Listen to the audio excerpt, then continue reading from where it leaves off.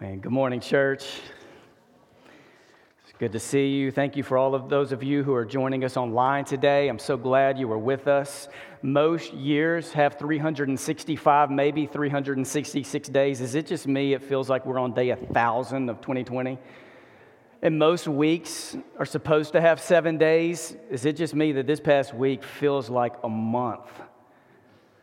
And I've reminded us over the last few weeks multiple times that no matter what happens with COVID or with the political election, God is not on the line. God has made it through a lot of things that have happened in the world before. And I've reminded us the church is not on the line. The church is God's idea. This is God's plan. God protects God's church. The church is here to stay. For 2,000 years, the church has made it through a lot of hard times. But I've also reminded us multiple times that every single day, Christian witness is on the line. How we bear witness to Christ, how we serve as ambassadors of Christ. This is on the line each and every day, and the people we're around and the influence we have on the world. And there are times where Christian witness has to be sustained by God and protected by God and has to be kept intact. And there are times when Christian witness has to be repaired. And I think there's a little bit of both of those that are going to have to happen in the lives of the people of God, especially in the United States in the days moving forward. I'm thankful for how God has protected a lot of Christian witness, and I'm also asking God to repair Christian witness that has been broken over the last few weeks or last few months. And we can do this. The church can do this. With God's help, the church can do this. All right, so here's the challenge we face. Now, I haven't seen anything the last couple of days, but the stats I've seen, so don't quote me on this. I probably need to do better research, but around 75% of white evangelicals in the United States voted for President Trump, which means around 25% of white evangelicals in the United States voted either for a Democrat or possibly maybe a few for an independent. And I also saw that around 90%, maybe just under 90% of African Americans in the United States voted for Biden. So in any church, though you may think everybody voted just like you and thinks just like you, every church has people sitting in pews right now where we are, sitting on couches and chairs who have voted differently. And God has heard all kind of prayers over the last few days, weeks, and months. God has heard prayers of people that God's will would be done, and God has heard the prayers of people that their side would win, and that Trump would win, or that Biden would win, or that one side would lose. We've heard all these, and I've talked to multiple people who've either voted one way because they really, really, really want Trump to win, or because they just didn't want Biden to win, or they really wanted Biden to win, or they just didn't want Trump to win. And I've talked to other people who just want everything to be over with. They're tired of it. I care about the United States of America being the United States of America. And there's so much division and hatred, and we know this. And I think we all want something better for ourselves, for our kids, our grandkids, for generations to come. But what I care more about today is for a united church. I care about the United States of America and the United States being united, but I care even more about there being a united church. And right now, I know there's so many emotions and people who are upset, and some who are so full of joy. And I want to believe the church can do this, that we can model, we can move forward. There's so much work in the world to be done. I want to believe we can do this. So today what I want to do is open up 1 Peter chapter 3 to us in a way hopefully that can help recenter and reorient us. I believe God led me to preach this months ago when I was thinking about how this 9-week series of 1 Peter was going to unfold for this church. This was the passage I came to that I wanted to preach the Sunday after the election. This is what I came to. And part of what I want to do today is to remind us that Jesus is on a throne. And I know this is something that's been challenged over the last couple of weeks, and maybe you've been in conversations about this, or you've seen this on social media, where some people have pushed back on the phrase or phrases like God is in control or God is on the throne. And to their defense, there are some pastors and clergy and church leaders and Christians who have used that phrase over the last few weeks as a way to say God's on the throne, so hey, it doesn't really matter what happens on this earth. And that's not how I want to talk about Jesus being on a throne, because I believe the way the ears of God work is that the ears of God are hearing the praises that are happening in heaven, but the ears of God are also paying attention to the cries of people on this earth. That God is listening and God's eyes are open to everything that is happening around the throne of heaven, but God is fully present in what is happening right here in this earth, on this earth. So let me begin by reminding us. In 1 Peter chapter 3, verse 18, it says this: "For Christ also suffered once for all." Once and for all sins, Christ suffered. The righteous for the unrighteous, to bring you to God. He was put to death in the body, but made alive in the spirit. This phrase about suffering once for all is a phrase that means completeness. This is Peter's way of saying, and the author of Hebrews in our New Testament, the author of Hebrews talks about this too, that Jesus suffered once for all. It means that Jesus is still not suffering for our sins, that the work of Jesus was complete on the cross, that Jesus has accomplished something, that God has accomplished something for Jesus, and we are still feeling the impact of this. This is an anchor of our faith. Right? That Jesus suffered once for all, the righteous for the unrighteous. The righteous and all of us were the unrighteous, and Jesus stepped in so that Jesus could bring us to God. So let me talk about something I think most of us can agree on, and that is ice cream and pizza are really good, right? I think in all the things we can disagree on over the past few weeks and months, we can agree on ice cream and pizza. Now, I'm not going to talk about this in a way where I'm encouraging you to go and like splurge and binge on ice cream and pizza, but let's talk about it just for a moment, because ice cream, when you go to an ice cream shop, and every once in a while, my family will go to an ice cream shop, either a local place or a Baskin Robbins, and you have like a few different stages you go through when you go get ice cream. Stage one is you have to decide, what are you going to put your ice cream in, a cup or a cone? And you can do the paper cup if you want to, and I'm not going to judge you, or you can do the little cardboard thing, or you can do the waffle cone, which I think is probably what Jesus would use if Jesus was eating ice cream today. And then after that, you get to choose your flavor. And there are a lot of different flavors. And even now during COVID, you get samples. How many of you have ever had so many samples that by the time you finish all your samples, you really don't need ice cream? You're almost already full, right? You can try them all. You can even mix them up a little bit, and then you choose your flavor. And that's not the last thing you do. Then you have to choose, is it going to be 1 scoop, 2 scoops, or 3 scoops? And I think we can agree that the Bible makes it pretty clear that it's not good for anyone to be alone in life. We were built for community. So 2 to 3 is probably the way to go. And then some of you right there, you call it quits. Like, that's it. You're done. You got your cone or your cup. You got your ice cream. You have your scoops. But then you come to that whole little area with all the toppings. There are Oreos. There's Heath Bar. Gummy bears, if that's how you roll. Bacon bits, jalapenos. I'm just joking. Probably not those. But, you have all your toppings. And that's just how it goes. And then you go and you enjoy your ice cream. A pizza is very similar in the same kind of way. Whether you're ordering from Papa John's or a Domino's or maybe a local place, you begin with the crust. There's like the crustometer. Are you going to do it thick, Chicago style, or are you going to do it like the Bible says to do it, which is thin with a nice little wafer crunch on it? And then you choose your sauce and you choose your cheeses, and then you get to your toppings. Pepperoni, Italian sausage, Canadian bacon, maybe a couple of veggies.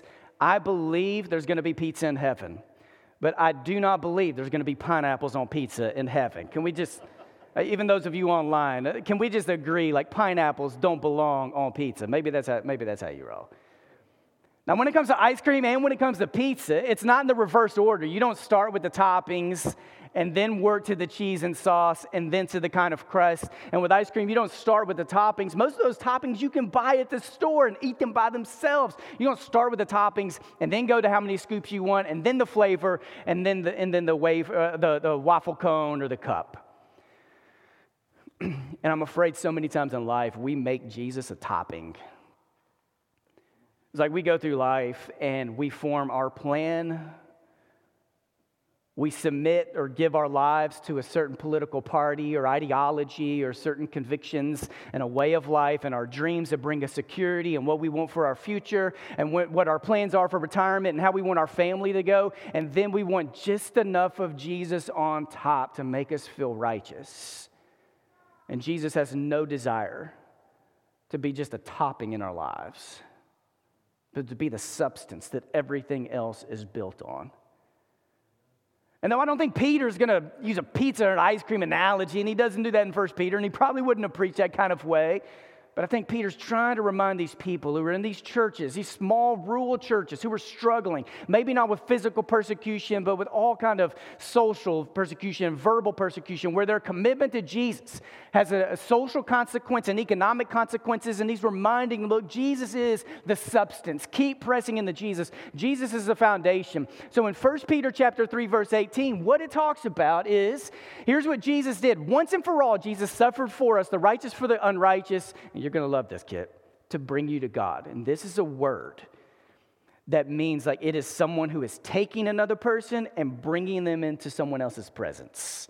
So this isn't like Jesus opened a door for you and then hung up a sign and Jesus walked through the door and now hopefully you'll see the door and you'll see the sign and you'll come through. This is saying that what Jesus has done is Jesus is working to carry people, to grab people, and to bring them into the presence of God. I've prayed this for some of you in the room right now, for some of you in the room and some of you in the room with some of your relatives and friends, is that Jesus would do just this right here, would help bring people to God. Now, I want to work us through a little bit of 1 Peter 3, and if you're taking notes or in your mind, I want you just to think of two words this morning, a word goodness and the word conscience.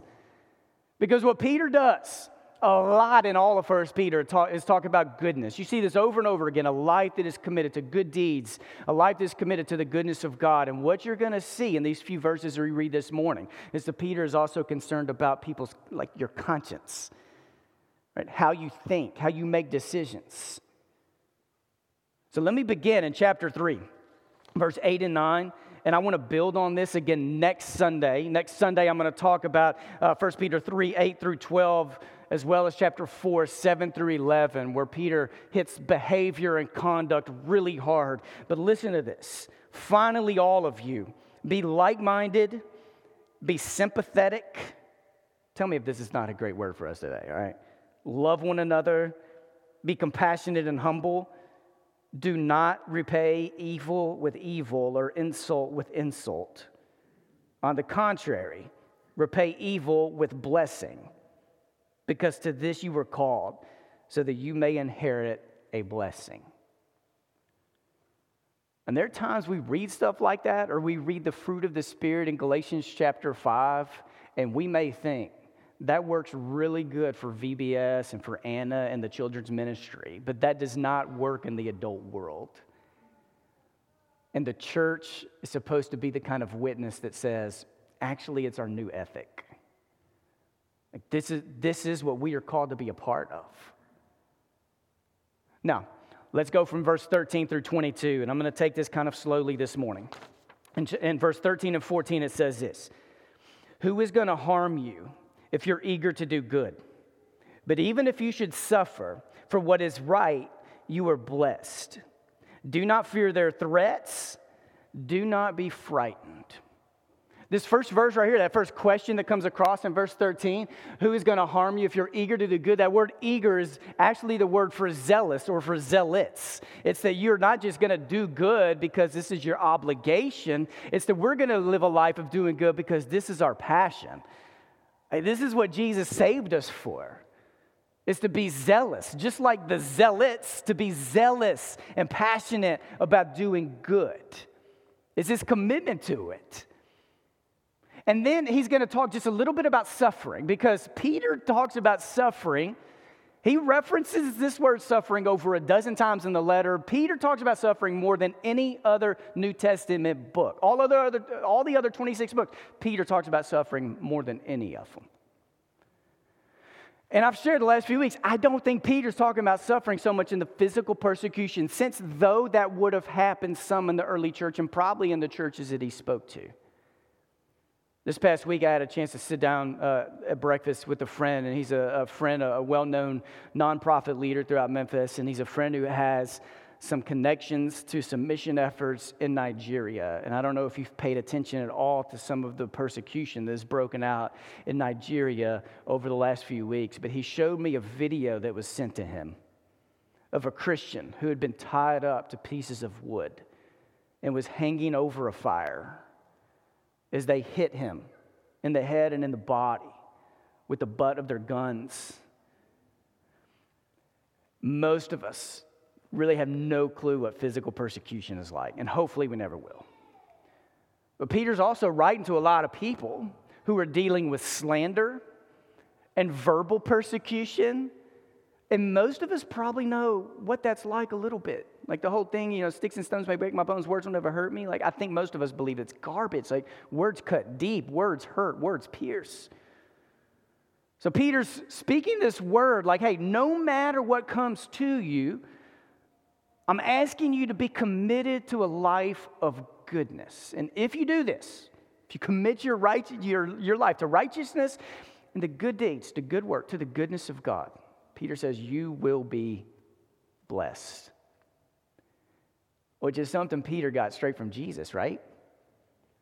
The first teaching we have from Jesus in the Gospel of Matthew is called the Sermon on the Mount. And the Sermon on the Mount in Matthew chapter 5 begins with the Beatitudes, where Jesus starts going through 8 or 9 different things of blessed are, and the last Beatitude is blessed are those who are persecuted for righteousness. Blessed, not just those who are persecuted, but you're persecuted because of the good life you were living. Blessed are those who are persecuted for righteousness, for theirs is the kingdom of heaven. And then Peter shares this in verse 15. But in your hearts, revere or set apart Christ as Lord. Always be prepared to give an answer to everyone who asks you, to give the reason for the hope that you have, but do this with gentleness and respect, keeping a clear conscience, so that those who speak maliciously against your good behavior in Christ may be ashamed of their slander. 1 Peter 3:15 was a verse that God lodged inside of my spirit at the age of 17 or 18.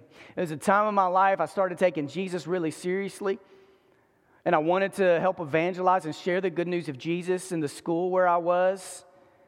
And one thing I began to learn then that I wrestle with now is a lot of times when I communicate the gospel, I'm communicating it in a context like right now, where I prepare something and I sit with God and I write a sermon or a communication piece and then I present it. And even though it may come across in a conversational style, right now you're listening to me and you may decide to shoot me emails tomorrow and to question some of the things I say and that happens. But the way it goes is I present something and I give it. But what I learned at the age of 17 and 18 is a lot of times when evangelism is happening, it's not just that you write something and you present it and you hope people get it. You have to be ready when people start asking questions about your faith or your life or what they read in the Bible or how they're living life, and you need to be ready. And it's not just that you are ready to give an answer for anything. For Peter, it's you are ready to give an answer for the hope you have. Not just your convictions, not just your worldview. It's that you are ready to bear witness to the hope you have. Hope is what sets Christians apart from everyone else. Hope in a life with God that will never end. You'll always be prepared. And it's not just that you're prepared to give an answer for the hope you have, is that you do it with gentleness and with reverence. Right? With passion that people know that you're genuine and you care. Now, Peter's talking to a lot of people. If you remember in chapter 2 and in chapter 3, Peter's talking about a bunch of slaves who are part of these churches and wives who have unbelieving husbands who are part of these churches. So they're people who in the world don't have much worth and they don't have much passion, yet Peter's reminding them, you're an ambassador, like you have something to say, you be ready, and when suffering comes, you need to have a no matter what kind of faith. Like it's one thing when you suffer, to suffer as someone who is rooted. And it's another thing when you suffer from any kind, yet you have no roots.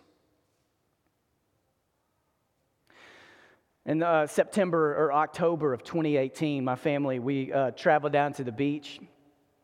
And while we were there in this one condo down at the beach, I was standing in a spot when I got the call from my mom that she had cancer. So there in that condo, we processed as a family what this journey was going to be like, all the what ifs, as we looked outside the window and we saw a tropical storm that was approaching. knowing that there was also like a storm that our family was going to be walking through too.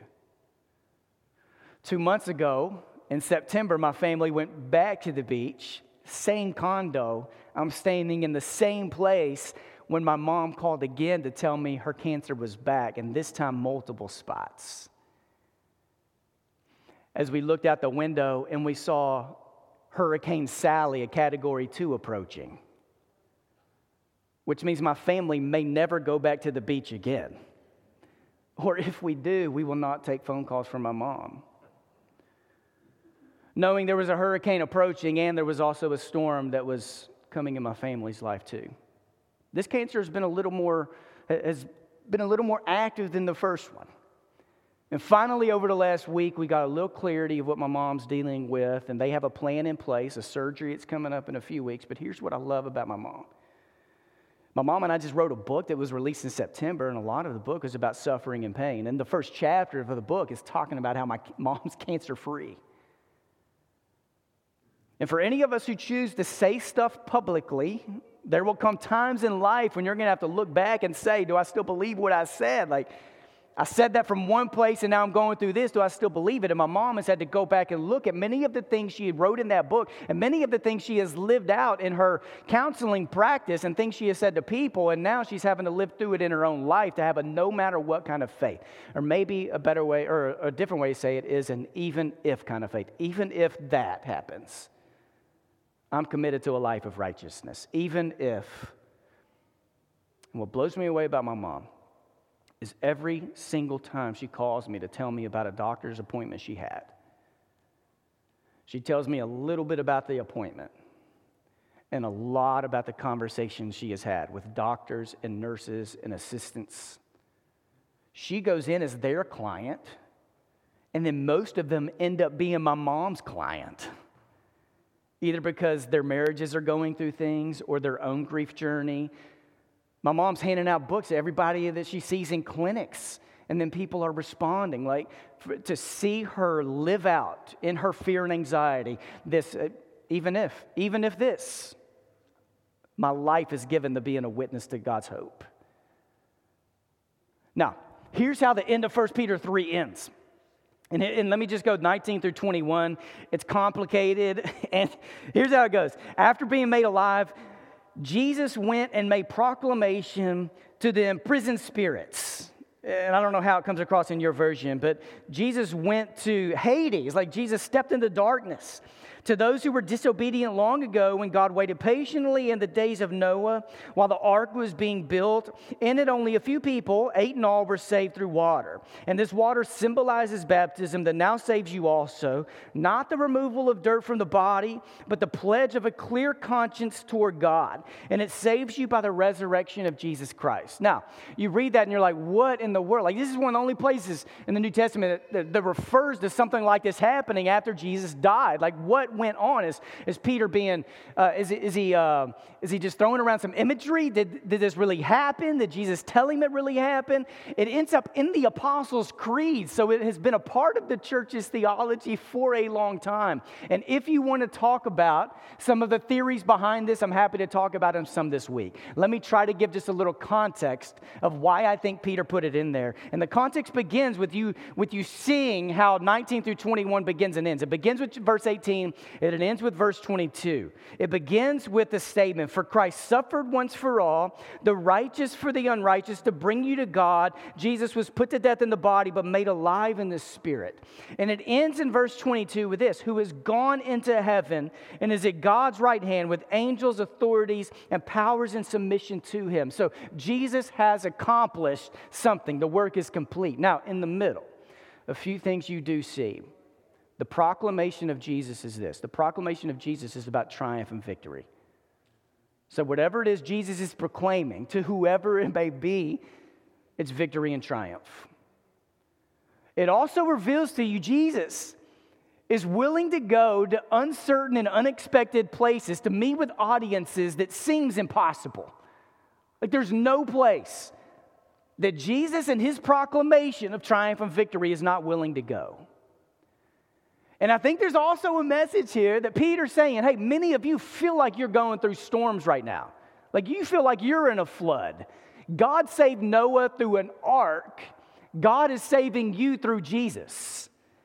I would much rather be with Jesus in a storm than be in an ark in a storm. And Peter's also saying, if back then God was willing to save 8, you may think the number is small now.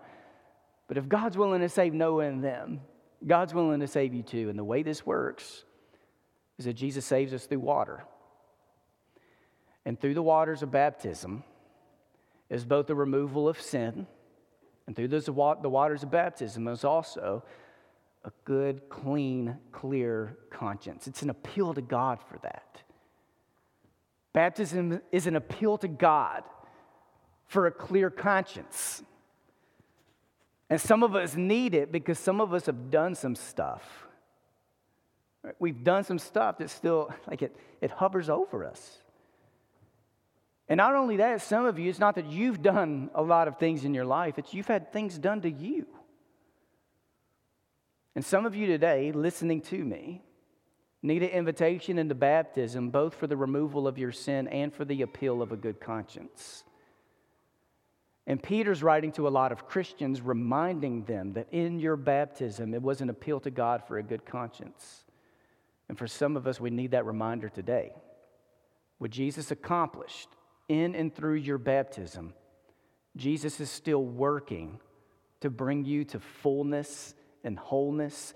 So where your conscience has been messed up over the last few weeks or months and you've given it to other places, your conscience is a spiritual and moral awareness to what God is up to in the world. Now, Peter writes all of this to encourage the church as we continue to journey in life. Like, we have a message, like God has a purpose for us. Maybe you've heard of the man William Borden. William Borden passed away just over a century ago in 1913.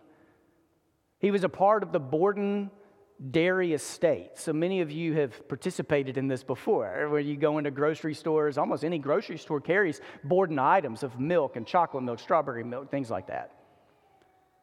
When William was 7 years old, his mother had an encounter with the Holy Spirit, totally transformed her life. There was an awakening in her life. So he grew up with a father who ran the Borden estate, who was one of the wealthiest men in Chicago, and he grew up under a mother who at the age of 7 transformed, like God transformed all of her passions. So he grew up under her spiritual authority. In high school, William, he became serious about Jesus. When he graduated high school, his parents sent him on a 90-day trip around the world. Now, this is the early 1900s, so it's not like he could get on private jets, but they treated him to like first-class care, like all around the world. And as he went around the world, he found himself meeting with missionary after missionary after missionary. And it began to open him up and open his heart that he had a passion for people, for unreached groups, people throughout the world who had never been reached for Christ. So he came back and he attended Yale University, where he had a degree today in what would be considered a business degree. And it was there at Yale that he just could not let go of this passion inside of him to help proclaim the gospel so that unreached people groups throughout the world could know about Jesus. It was also while at Yale that his father suddenly passed away, and almost instantly William became a multimillionaire. And all of his friends in college said that you would have never known it. Like, we didn't know, we knew he was worth something, but we didn't know how much he was worth because he didn't spend money on anything. All you knew was everywhere he went, he wanted people to know about Jesus. Now, people thought that when he graduated from Yale, that William would go back to Chicago to run the family business. But instead, William made an announcement that he was going to go overseas to China to be a missionary. People thought he was crazy. There's a newspaper clip, a newspaper article of this young millionaire renounces the world to be a missionary. It made headlines all around the world. People thought he was crazy. So he went to Princeton Theological Seminary. And it was while he was there that he decided that he was going to go to China. And in order to prepare for him to go to China, try to reach unreached people groups, he was going to go to Egypt to study Islam, because the place he wanted to go in China at that time had a number of Muslims. So upon graduation, he went to Egypt, where he was learning Islam so he could go and reach people for Christ. That he contracted spinal meningitis. And at the age of 25, William died. And there are many articles that were written, and people who said that it was a waste of a life. And there are even Christians saying things like, man, if he would have run that family business, all the millions of dollars he would have made, how many other churches could he have planted and missionaries could he have sent? But William had a calling on his life that he decided to follow. Now, William also had a Bible, and in the back of the Bible, he would occasionally take notes or write things he thought God had spoke to him. When he decided he was going to go to China to be a missionary, he wrote in the back of his Bible, he wrote the word, "no regrets." And then when he was in Egypt studying, he wrote again 2 words, "no regrets." And days before he died, he wrote in the back of his Bible the 2 words, "no regrets." You could visit his tombstone today in Egypt. And on his tombstone, it says this right here. If you go to that last slide. Apart from faith in Christ, there is no explanation for such a life. Apart from faith in Christ, there's no explanation for such a life. May the same be what we try to live into this week. Let's bow our heads and close our eyes. If you want to open your hands where you are just to receive from the Lord. Today, God, we want to receive from you your words, your truth, your passion, the fullness of your Holy Spirit. Less of us, more of you. Recenter us, reorient us. We pray, God, for our country, our leaders, our world. We ask for your kingdom to come here on earth as it is in heaven. And today for our Christian witness, protect it, repair it, sustain it, and unleash it for your glory. Through Jesus we pray. Amen.